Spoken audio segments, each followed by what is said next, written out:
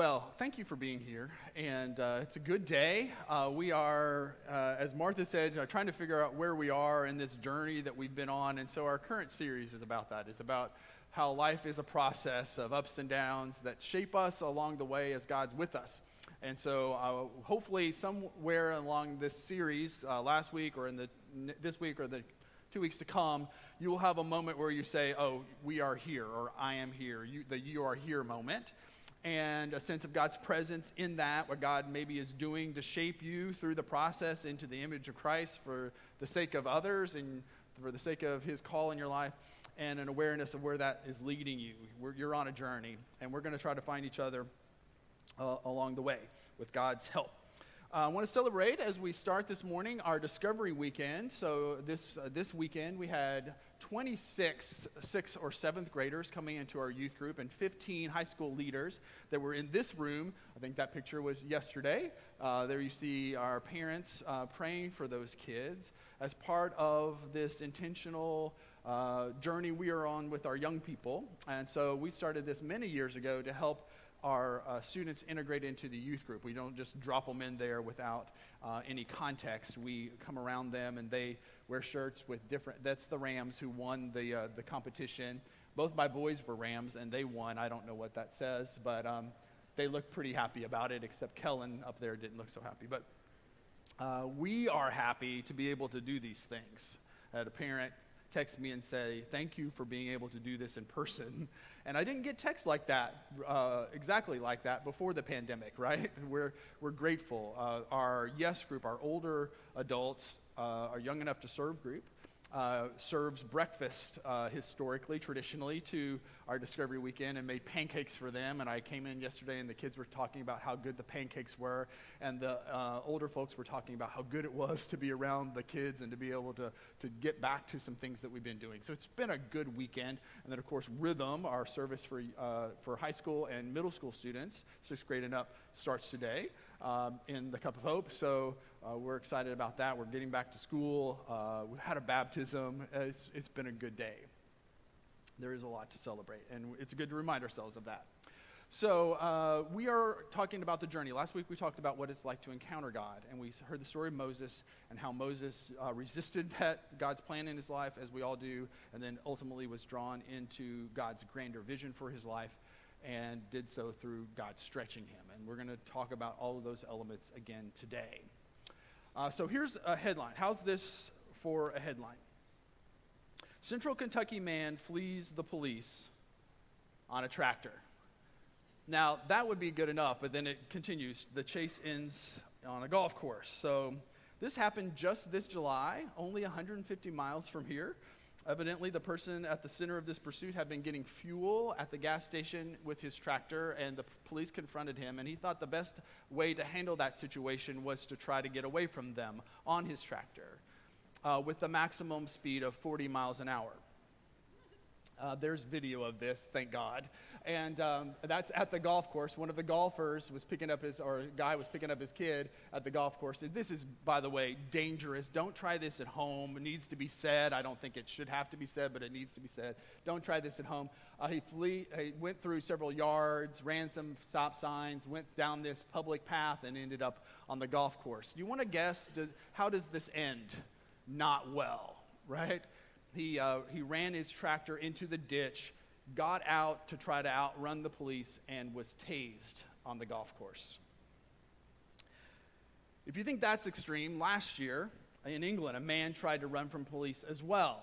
And he lived in an area where there were some canals. And so he jumped into a boat, stole the boat, and led the police on an 8-mile chase down a canal. The problem is that the boat that he jumped into had a maximum speed, not of 40 miles an hour, but 4 miles an hour. To call it a chase is a bit of an exaggeration. And so here's the quote. This is great.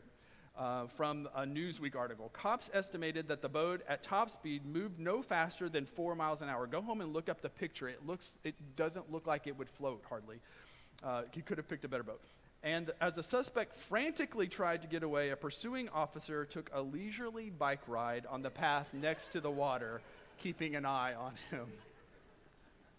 As you might guess, if you do some research, trying to run from the police is a bad idea. LAPD is sort of known for this, and only 18% there in Los Angeles get away. But if there's a helicopter involved, the stats go way down. And of course, you're just adding to your trouble. The end of every one of those chases is something bad. If it's nothing more than the legal problems that are down the road, don't try this at home. It is silly to try to run from the police. It's dangerous. It's stupid. And it is just as silly to run from God. And yet, that's what happens in the story of Jonah, as we know, and really in our story. One of the things we're doing in this series is trying to look at, like, all of our journeys are unique, but in a sense, there are some predictable parts. And so, one thing that is predictable is that God initiates with us. There is an encounter with God. In some sense, in all of our lives, this is going on.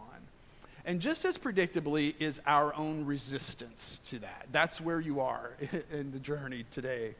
We're going to talk about our resistance. So last week we started exploring that encounter with God and how Moses was called, and Moses immediately had excuses why he was not God's guy for the task at hand. And we do the same thing. The book of Jonah is intended to be an extreme example of running from God. It is like getting on a tractor. It is like getting in the boat that goes 4 miles an hour. It is an ancient story. It's set in, the setting of the story is in the 8th century before Christ. It is intended to be a story that is funny and extreme. It's okay to laugh at ourselves and our silliness as we try to run from God. It's just silly. Why do we do this? And yet we do. And Jonah is full of extremes, we'll see in a second. And those extremes help highlight the realities of our own resistance. They help us see them. And so there's some, as we talk about these ancient texts, there are places where we can get tripped up. And some of people, as they look at Scripture, hope that everything in Scripture is something that happened literally, and some people need to know that it's okay to say maybe this is a story that helps prove a point. And so did somebody really spend 3 days in the belly of a whale? I think it is intended to be a story that helps us see our humanness. I think it's a story of fiction in the Bible, and the Bible has those. Some of the things in the Bible are things that happen to people, and some of them are stories to help us see ourselves. And I think this is one of those. It's an extreme story about how we run from God. The book of Jonah begins, like every story, with an encounter with God. God initiates with Jonah. The word of the Lord came to Jonah, go to the city of Nineveh and preach against it, because its wickedness has come before me. Jonah's role is that of prophet. And one thing to understand about prophecy in the Bible is not really about predicting the future. It's always about speaking for God and God's message for people to come back to him. It's always about that. Even when the message sounds like, hey, doom and gloom, you're done, it's over, that's never actually the case. The message of the prophet is to bring people back from where they are. And so God reveals himself to Jonah. God initiates, there is an encounter, and it shows something about what God wants for the world. He wants people to repent or to turn from their evil or to come to him. And so he sends Jonah, clear enough. The job of a prophet is to go. God sends Jonah to go. It seems easy. But the problem is where God is sending, and that place is Nineveh. That doesn't mean a lot to us, but to Jonah it did mean a lot. It meant the very place he didn't want to go. And that's the extreme here, right? God is asking Jonah to go to the very place he did not want to go. Can anybody relate to that? This ancient city was located on the Tigris River in what is now modern-day Iraq. You look at that green arch on the right, top of the right of that, you see Assyria, and then right to the left above it is Nineveh in modern-day Iraq.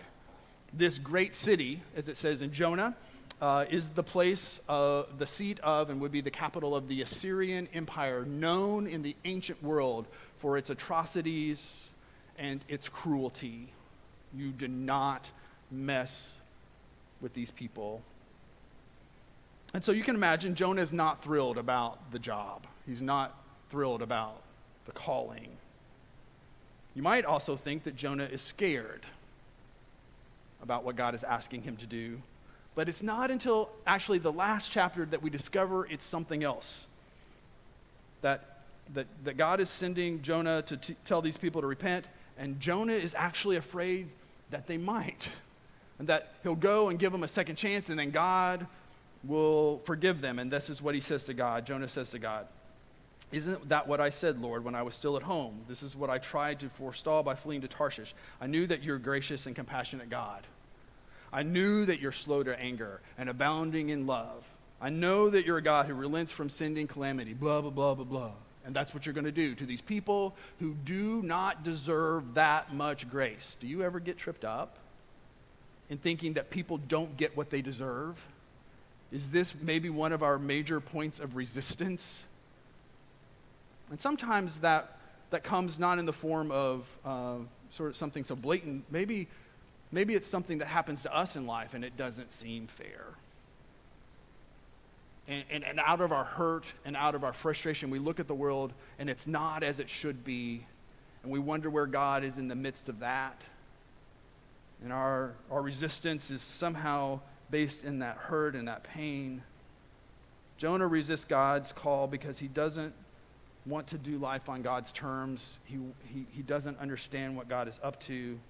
And he wants bad people to get what they deserve.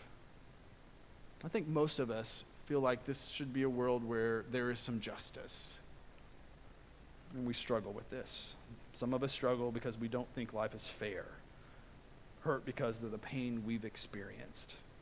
And somewhere in that, resistance looks like giving up on God, giving up on people, giving up on hope, giving up on the sense that maybe there is a grander vision for this world and there's purpose and we ought to risk and sacrifice to make it happen. Maybe it's just not worth it.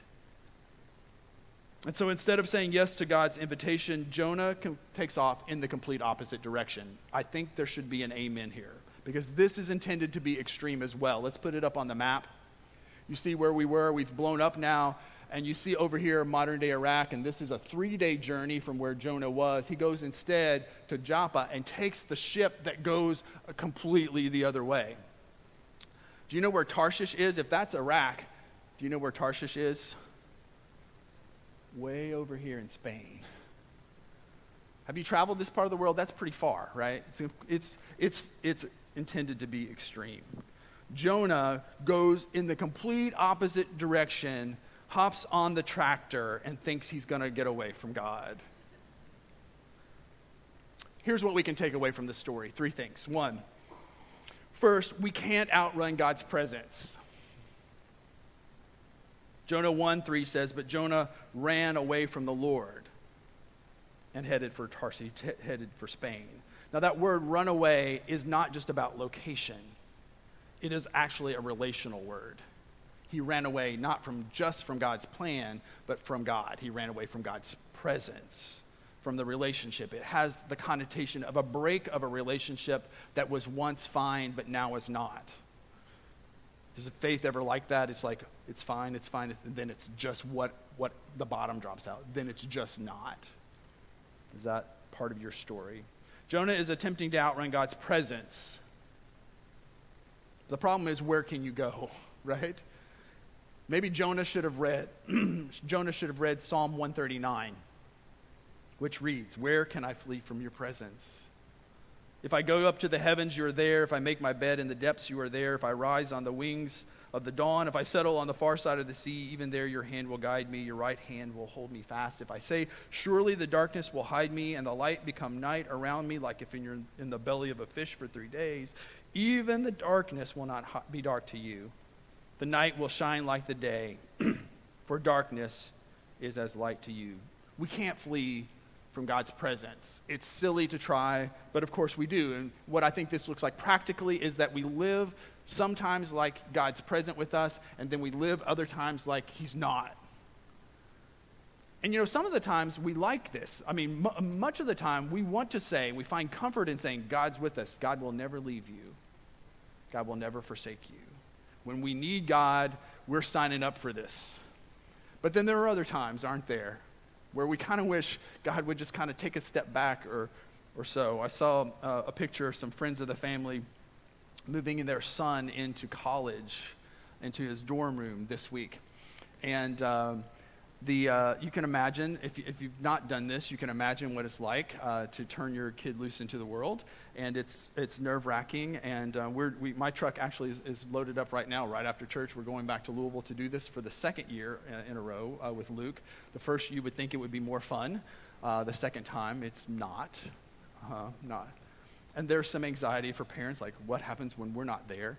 So these friends of the family installed this little, it's like a wall cling or something that goes over the arch of the door, the corner of the door, and it's Jesus. It looks like Jesus peeking over the door, and it says, "I saw that." We can't outrun God's presence. Mama wanted to give son just a little reminder of that for his year at college. We can't run from God's presence. Evidently there's nothing like being miraculously saved by a fish. Did you catch that? The fish was not a punishment. The fish was part of the salvation of Jonah. It was God sending something to counter the silliness of trying to run from his presence. And there's nothing like sitting in that big old fish and smelling the fish for 3 days that doesn't maybe change your perspective on life. In the belly of the fish, Jonah realized that despite his best efforts, God is still present. And what you read, if you look at Jonah 2, is actually Jonah breaking out into worship around this very fact, that God never leaves us or forsakes us, that we can't outrun God's presence, and that's actually, it's a good thing.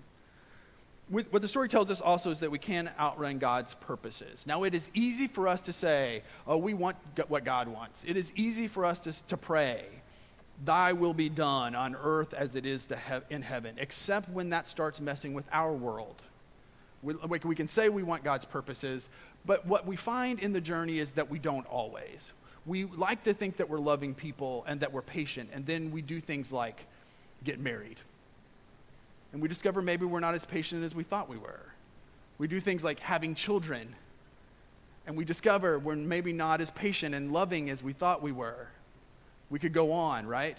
We go through life and we think we're strong and we can figure it out, and then life knocks us on our tail and we think, okay, maybe I'm not as together as I imagined. That's the way it goes. Here's the way of saying it. God meets us at our point of Christ unlikeness. Like, part of the journey is this painful thing of this clash, this resistance between the people we think we are and the people who we discover we are. The desires that we think we have and the desires that we discover we actually have. That we're not maybe as on board with this God thing as we thought we were. It's okay to admit that because it is part of each of our journey. That point of resistance is the point where God begins to wear down our rough edges. God wanted Jonah to be part of his grand vision for the world, that anybody and everybody could be brought into a story of redemption, that even the worst of the worst could find forgiveness and turn from their evil ways. And that sounds great when that's offered to us, but it is a pain when it's offered to anybody else. Let's just have a moment of honesty for a second. Wouldn't it be a lot easier in life not to have to worry about the other people? Right? Wouldn't it be a lot easier in life not to have to care about how we act affects folks? Wouldn't it be great if we could just do business and do life and kind of in a very American way just look out for myself and let other people look out for themselves, and that'd be done? Doesn't it seem like it would be a lot easier not to have to care about the people who clash with us and have a different opinion about things and a different perspective? But what we know is that it isn't actually better. That as we become divided as people, as we spend time with people who think like us, that things get worse. That the thing that saves us is actually God working despite our differences and bringing us together. And so when we would like to head the other way because the people don't deserve our time and our grace, that's where God sends us. It's a real pain. It's really frustrating. It'd be so much easier if we didn't have to do that. But apparently God has bigger purposes than ours. Apparently God really, really does care about every single person. And the point of our resistance reveals the fact that we really, really don't. And that's a terrible discovery. And it's also the place where God begins to reform us and redeem us. Most of us say we want good for other people and that we're signing up for whatever God wants. And most of us will find there's a point in our lives that we don't. This, for me, I'll tell you an example. When I was in my journey, I felt called to ministry when I was nine years old. I started preaching when I was 15. I started serving a church when I was 18. I went to college with this in mind. And then after 4 years of college, I was, 22 years old, and I felt like my life was about over, and I couldn't imagine spending 3 more years in school. And so ultimately, I stretched that to 3.5, you know. But what I did was I took a year off between college and seminary. And I explored ministry, I served a church, and tried to figure out, this really what I want to do with my life? And I felt like it was, and I felt like God was calling me to it, and I felt like there was no question about that. But when it was time to go to actually do it, it was harder than I thought it would be. To leave, to go and sign up for 3 more years of school. It happened to be that Jenny was living in Owensboro and teaching school, and I would go to Louisville, so we would have to spend part of the week apart after about four years of marriage. And I just, without really seeing it coming, resisted it. Do you ever resist the thing that's ahead of you just because it's just big or monumental? It's weird. It doesn't have to be contrary to our own purpose. It was very much something I knew I needed to do. So anyway, I procrastinated. Maybe you do this. Just put it off as long as I could. I didn't leave my house physically until the last possible moment. This was Labor Day of the year 2000, 2001, 2000. And I stayed till the very end, and I drove to Louisville, and I was driving along the Ohio River, kind of just wrestling with God about it. 3 years seemed like a long time. And so I put on some worship music, and I was trying to bring myself into a better place. And I was singing this song, and then I realized the words that I was singing. Do you ever do this? This was Clay Cross's I Will Follow Christ. And the words are, I will follow Christ, I will run the race, fighting the good fight, standing on my faith. It is easy to sing those words when they don't really mean anything.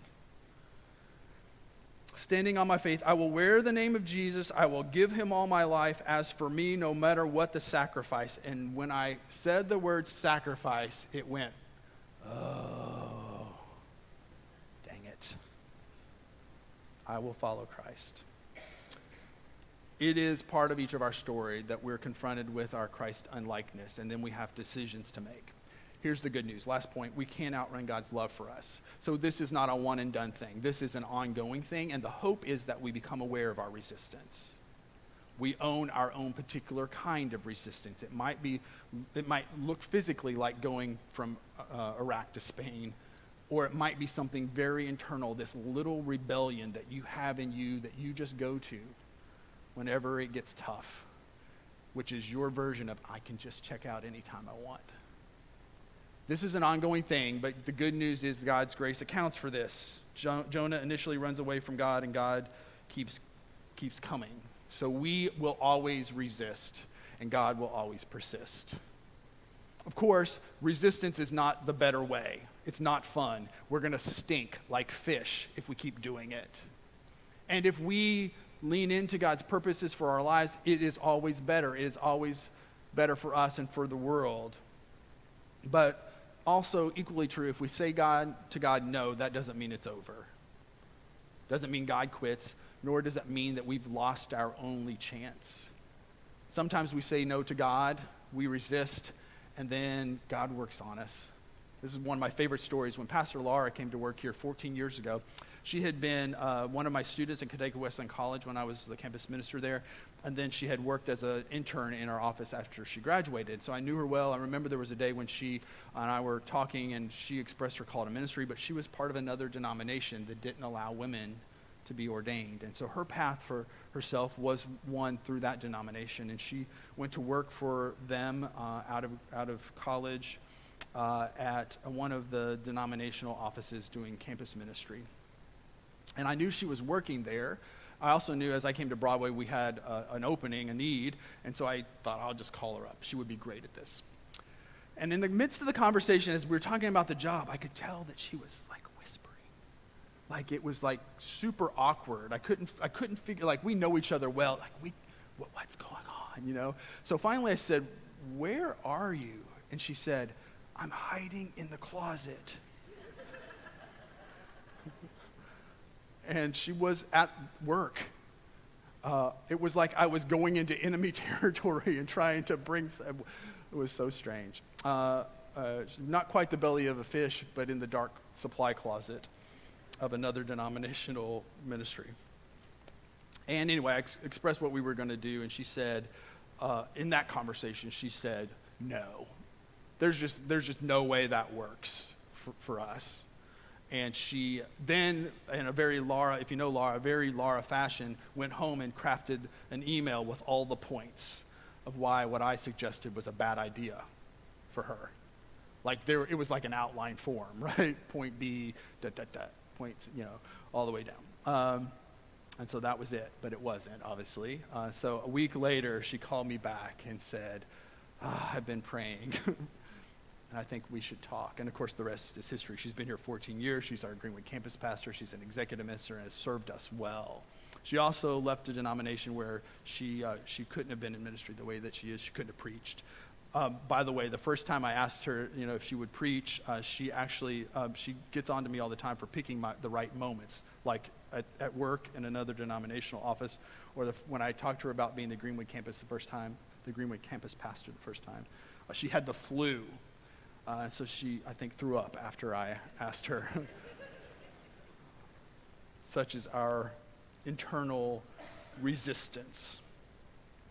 But just because we say no to God does not mean it's over. And so let's reflect for a little bit. In fact, in this series we have a journal, and these are in the welcome area for us to reflect. And the whole purpose of those is to think about our own journey and to spend 30 minutes in the week thinking about where we are. And this week's reflections are around our own resistance. How we say no to God, how we have run from God, how we have hopped on the tractor. Part of that reflection is to ask ourselves, how has that worked for us in doing this? Part of the reflection is to get to the real, deeper rebellion in each of us, the deeper reason behind our resistance, whether it's fear, whether it's need to do life on our own terms, whether it's frustration with God for how life has turned out. Perhaps it is because we have sensed that God has a greater purpose for us, and we just cannot imagine God's grander vision. And so it's just easier to somehow settle. Perhaps you've told God no over and over and over again, and it's just not working. And so we're just going to own all of that. We're going to reflect on why we do it, and then confess to God our desire to do something different. The good news is just a little bit of desire to go a different way goes a long way. If we have faith like the size of a mustard seed, Jesus says. And so we're going to put this on the screen. It is a prayer of confession. We've used this over the years in times where we kind of need to get into this tension of we say we want to be a part of God's stuff, but we kind of don't. And so this confession gets at that. So I'm going to lead us and have us say this together, and then we'll take just a moment of silent prayer, and then I'll pray for us. So let's join in the words on the screen, and with good voice, make our confession to God. O God of mercy, we come before you again, longing to enter your kingdom. But we confess that we don't want to. We prefer what is easy over what is right. We prefer the comforts of this world over the high calling of the cross. And so, Creator and King, unmake us, forgive us, refashion our desires, recreate us in your grace, so that in Jesus' name we would be free to resist what is evil, to love what is beautiful, to choose what is difficult, and to, in joyful obedience, discover your kingdom. Amen. Let's pray together. And as you've said those words, I'm sure there's somewhere where that has hit home for somebody today. So let's just rest in God's grace. Trust in God's care. Wonder at God's patience with us. And find on the other side of our rebellion is not shame or God's anger, but God's invitation to try again. God, would you meet us in these moments as we acknowledge our resistance to you?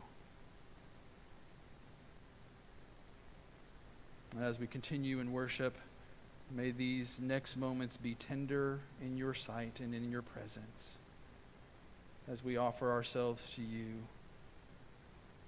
having in some way said no. In these moments, finding a way to again say yes to the journey. And we pray this in Jesus' name. Amen.